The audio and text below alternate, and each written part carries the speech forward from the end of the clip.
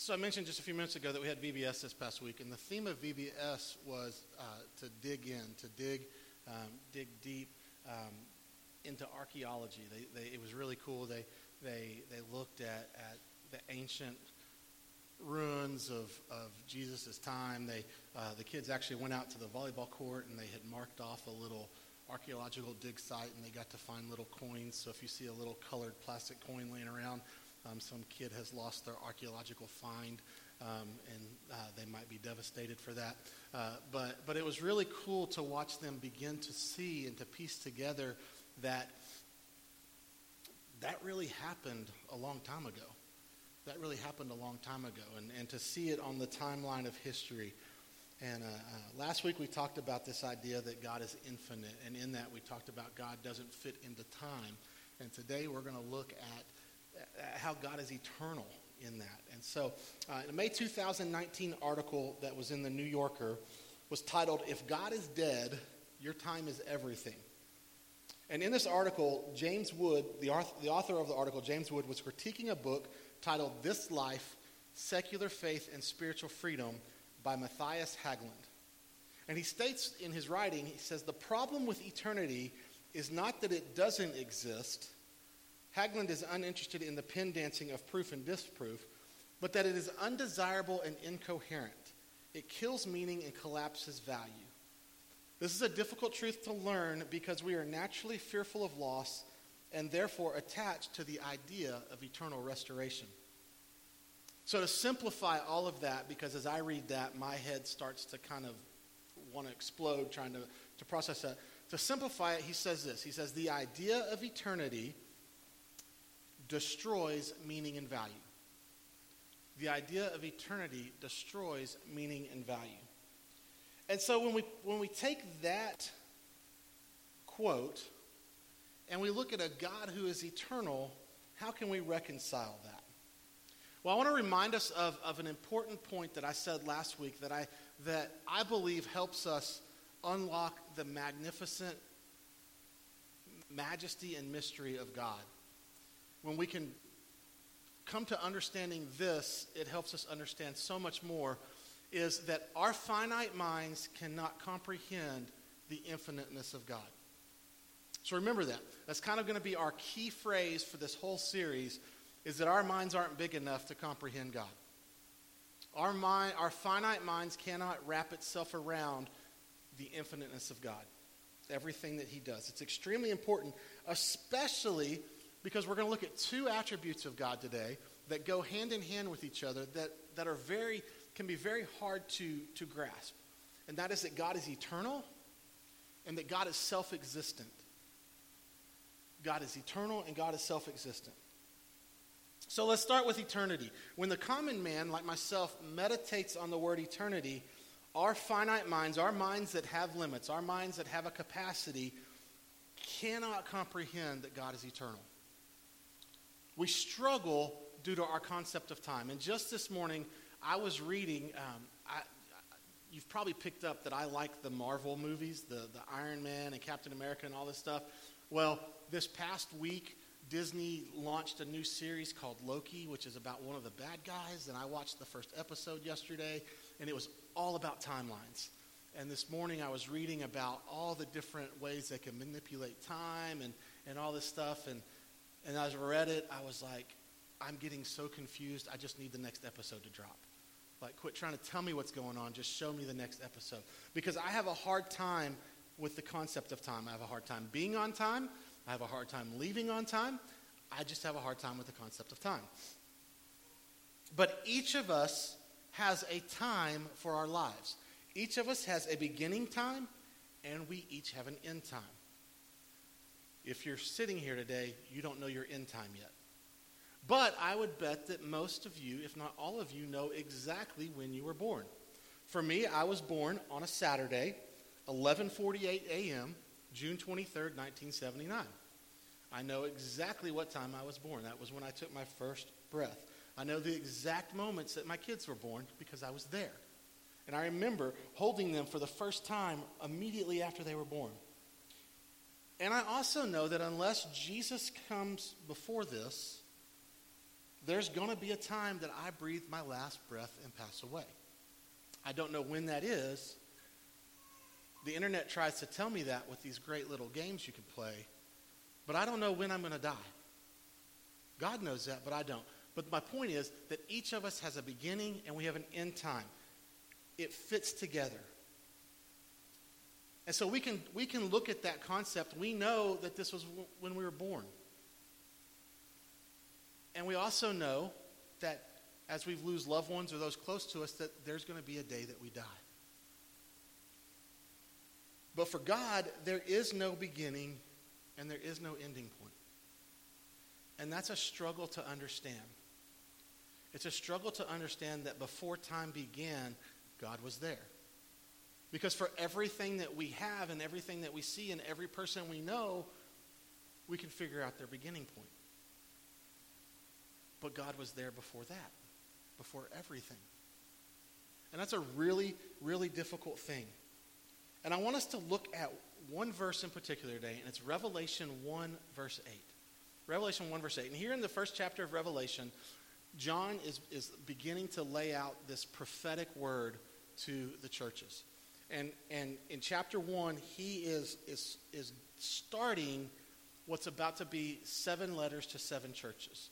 And these 7 letters, if you read through it, will be warnings to each church that says, this is what I see happening, and I'm giving you a warning of what is going to happen. But here in verse 8 of chapter 1, this verse sums up everything we need to know about God's eternity.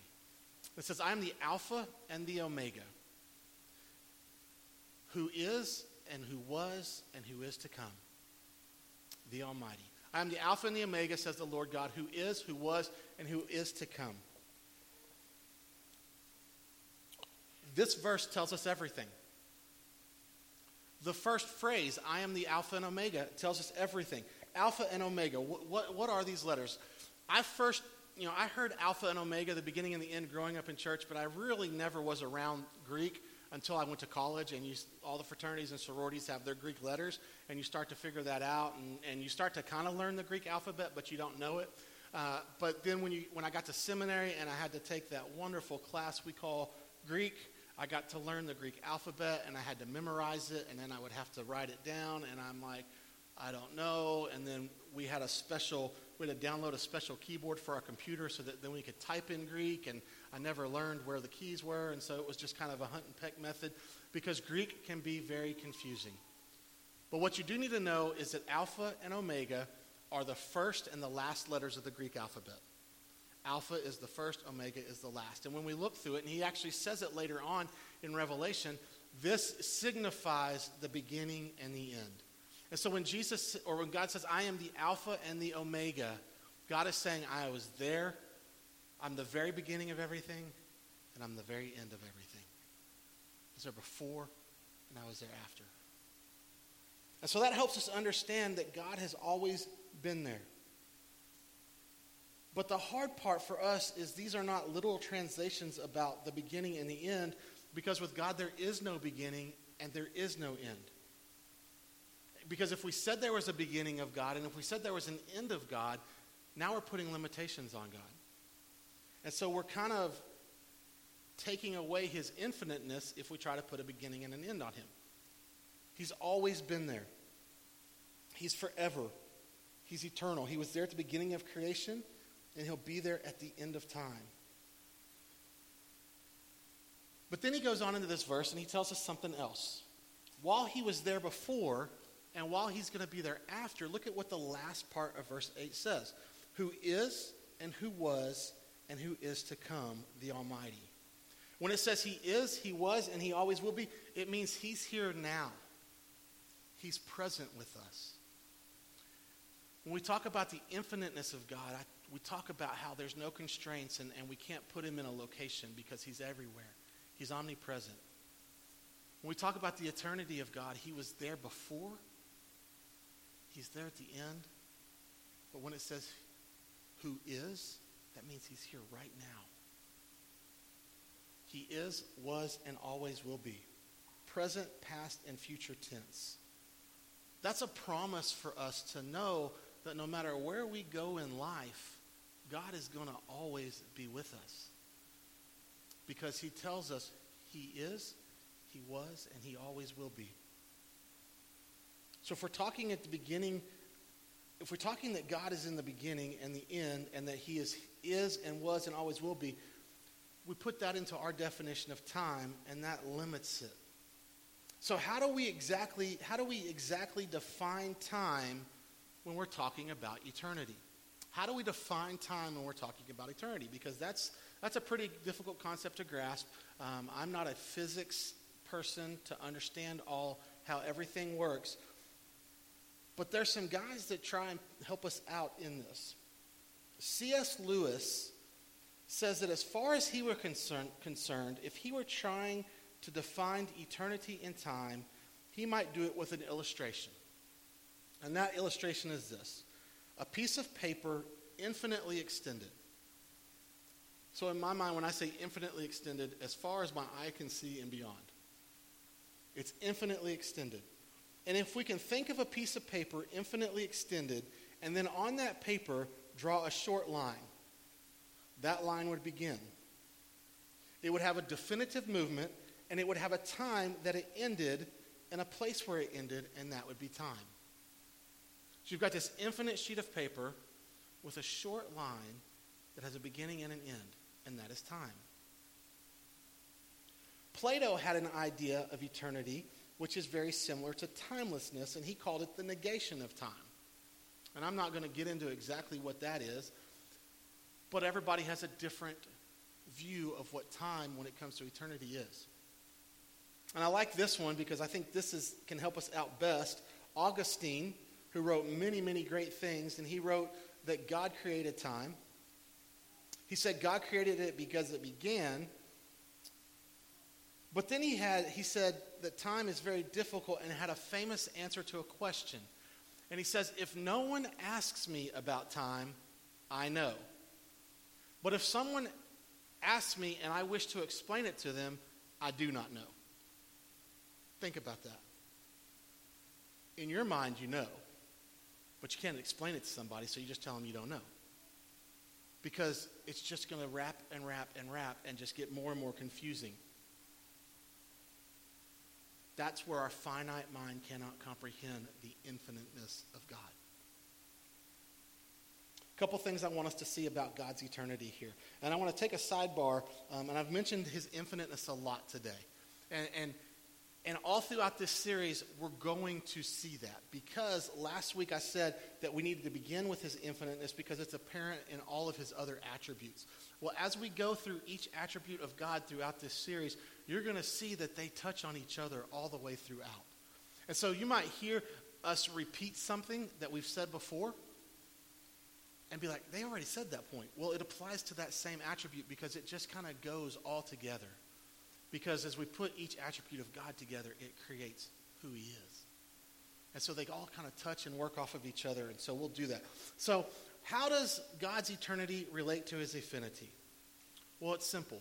God's infinity is his eternity. God's infinity is his eternity. The nature of the eternity of God and its relationship to infinity is that infinity relative to space, and is his immensity relative to duration. His infinity is his infinity.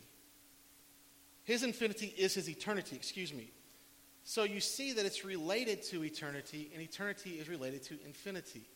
It's relative to the duration. And that's a lot to say that can get very confusing. God's infinity is his eternity, and I think this is a good way to wrap it up on this.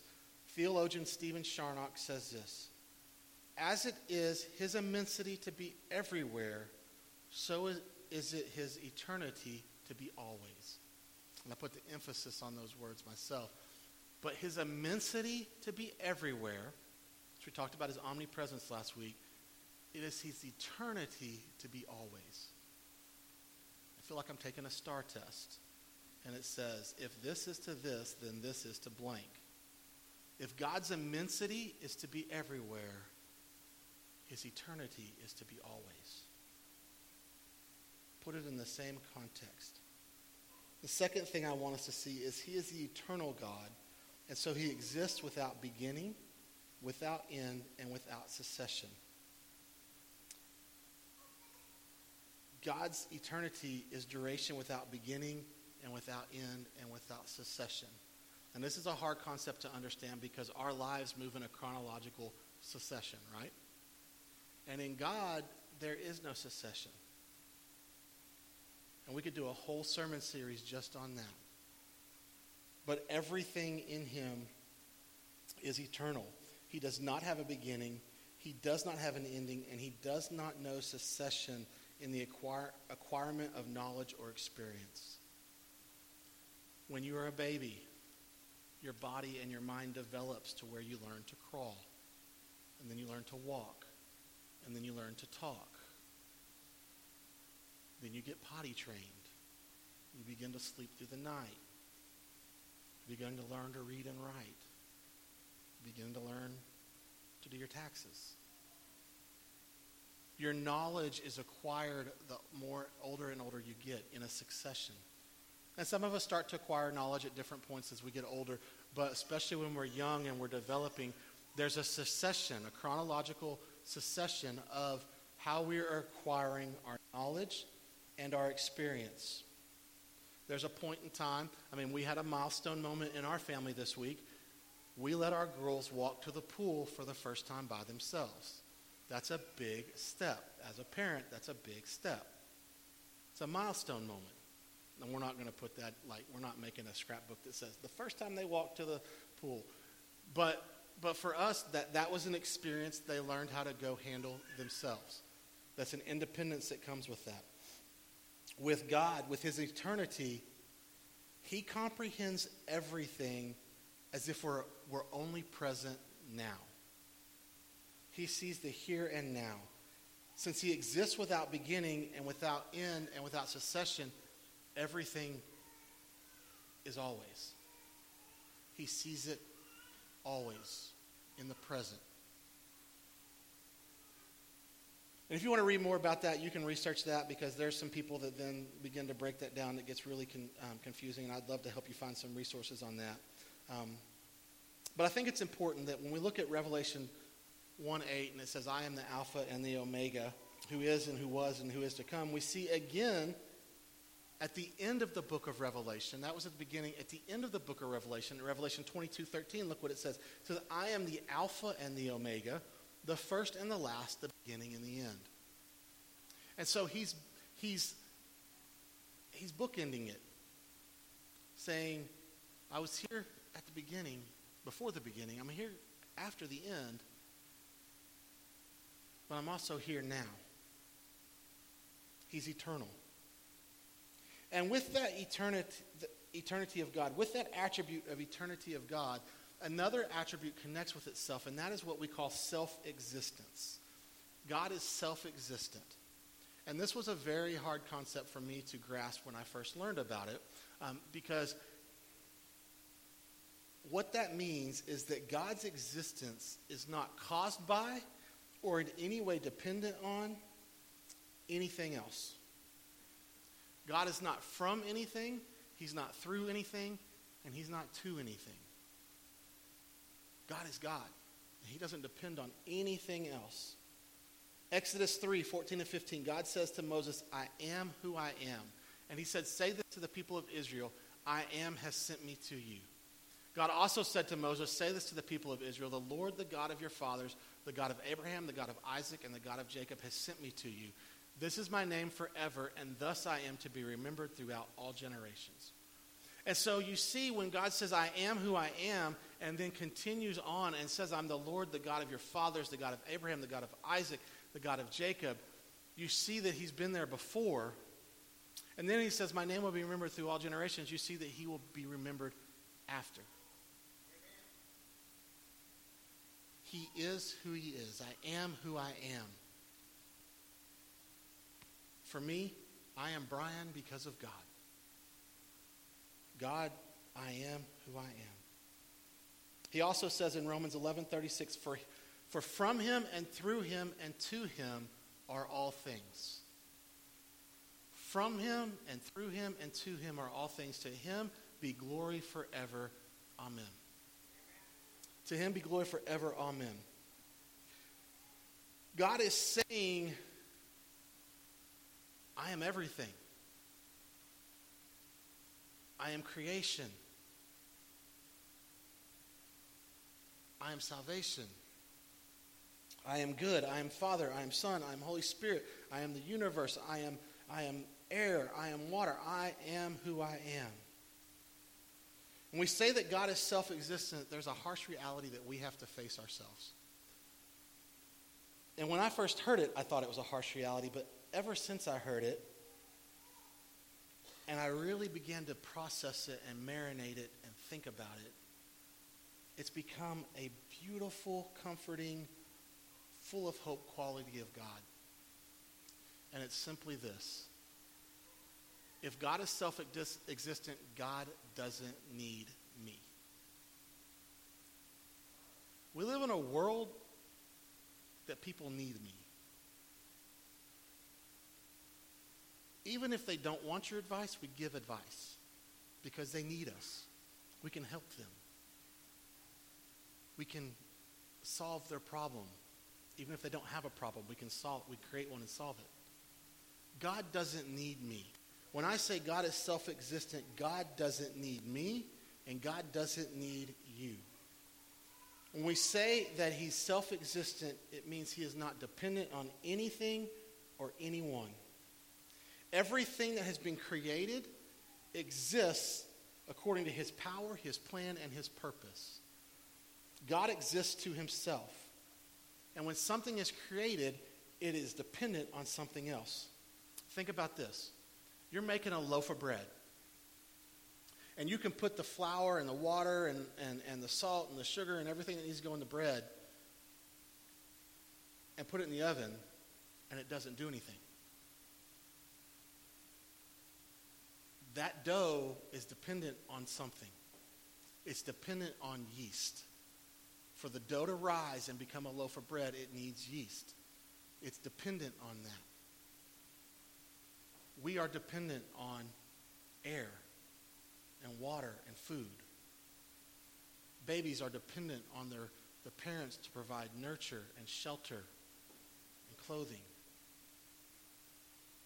The grass is dependent on rain and sunshine. Everything is dependent on something else.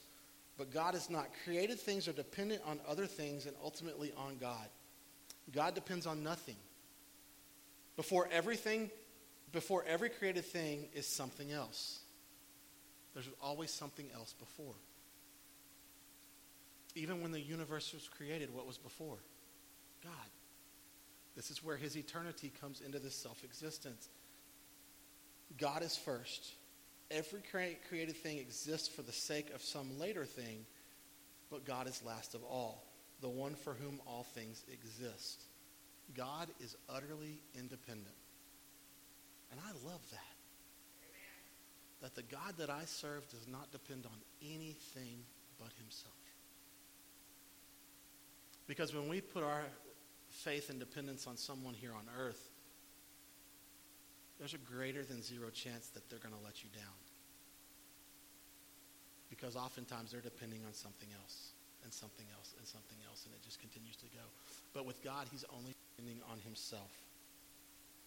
God is self-existent in the fact that, what, and who he is. He's self-existent in that, what, and who he is. Look at Exodus 3:14 again. It says, I am what I am. I am who I am. And when he says this, he's explaining himself, meaning he needs no explanation. That's all we need to know is God says, I am who I am. And then we study the attributes to learn more about him, and we grow closer to him through learning that. So what do these attributes have to do with me? How can I apply these two attributes to the life that I am living now? Well, think back to that article that I mentioned at the very beginning. And he makes the statement that the idea of eternity is undesirable and incoherent and destroys meaning and value. The idea of eternity is undesirable and incoherent and destroys meaning and value. And I could not disagree more. Because for me, the eternity of God is everything to desire. And it creates meaning and value because it gives me hope in eternity. This idea that God is eternal means that I can put my faith that when it says you will have eternal life, I will have eternal life. Because God is eternal. The last line of that quote says that eternity is attached to the idea of eternal restoration. And can I just tell you that when I read that statement for the first time, and I read that the eternity is attached to the idea of eternal restoration, I audibly said, duh. Because isn't that what we place our hope in? Is eternal restoration in through the salvation of Jesus Christ? That makes every bit of sense to me, and he's trying to make that look like a bad thing. The hope of the gospel, the hope of salvation, is it leads to eternal restoration. It leads to living eternity with God. Jesus proclaimed to the thief on the cross, "Today you will be with me in paradise." And that is what eternity in God is. It's paradise. It's eternal paradise.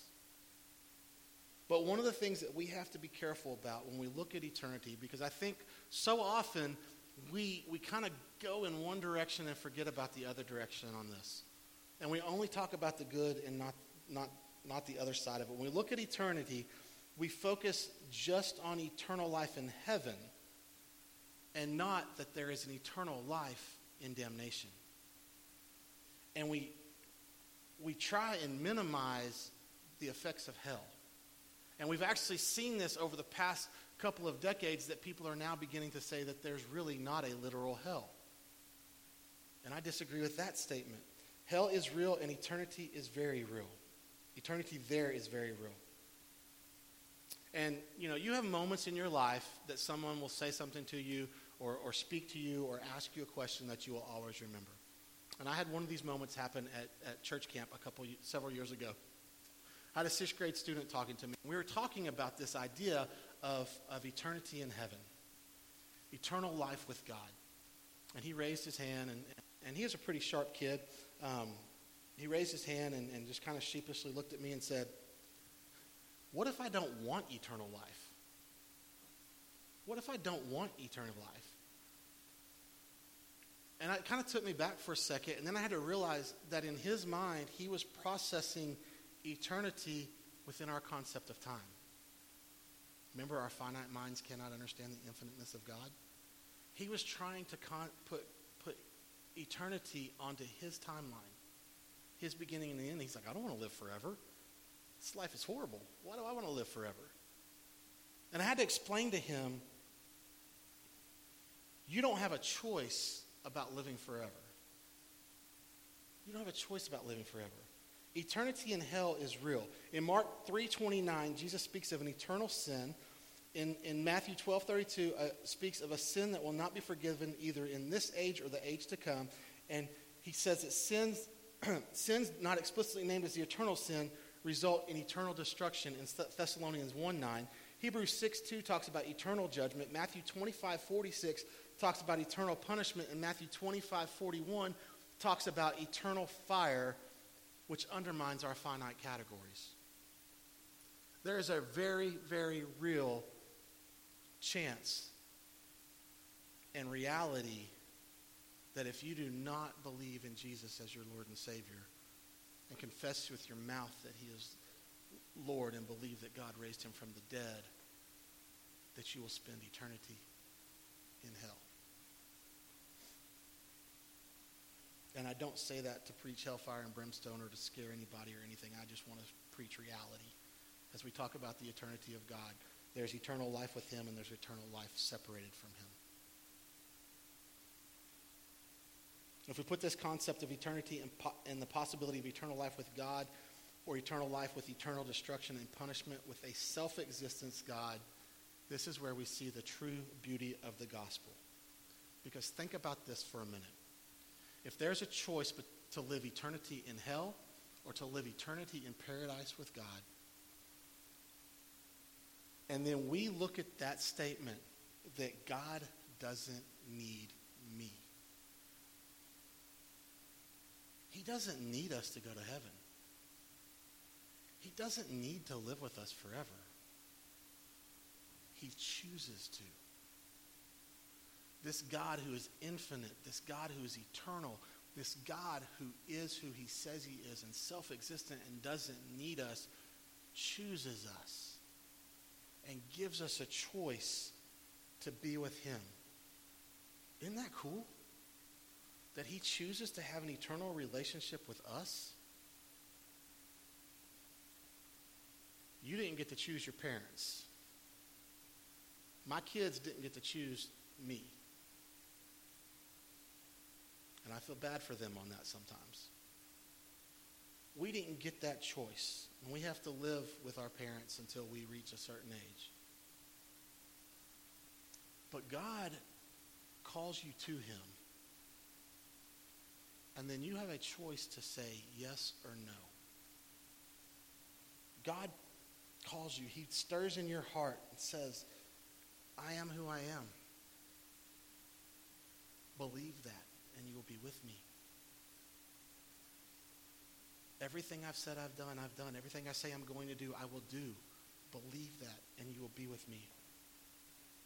We have a choice where we spend eternity. We don't have a choice if we have eternity, but we have a choice where we spend eternity.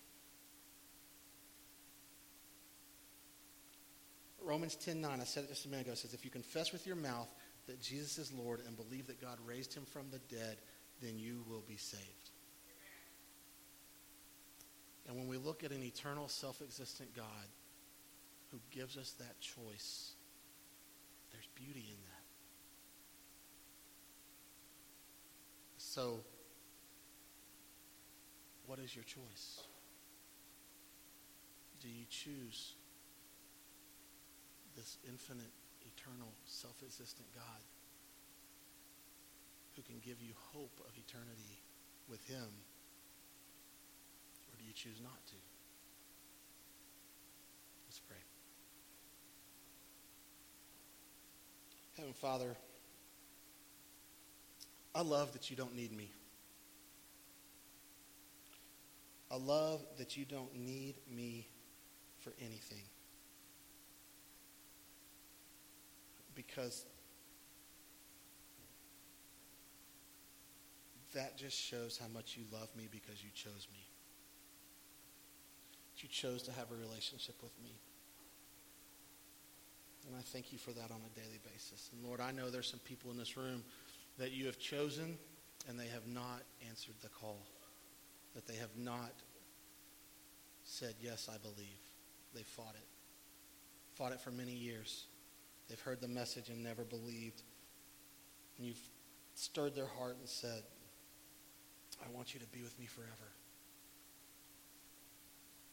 Father, I pray for if that's anyone in this room that you would rise up the courage for them to say, okay, it's time. I believe. Father, I pray for those of us that have placed our faith in you and that we have secured our eternal salvation with you, Lord, and our eternal place in heaven with you, that this beauty of your eternal self-existence would spur us to go and share the gospel with the world. That it would spur us to go and be bold in our speech and in our actions and in our lives to say, my God is bigger than anything. And my God has always been there, will always be there, and is here now. Let me share about him to you and with you. Father, most of all, we pray prayers of fill this room with your presence, Lord. It's not fill this room with your presence because your presence is here, Lord. Let us feel your presence.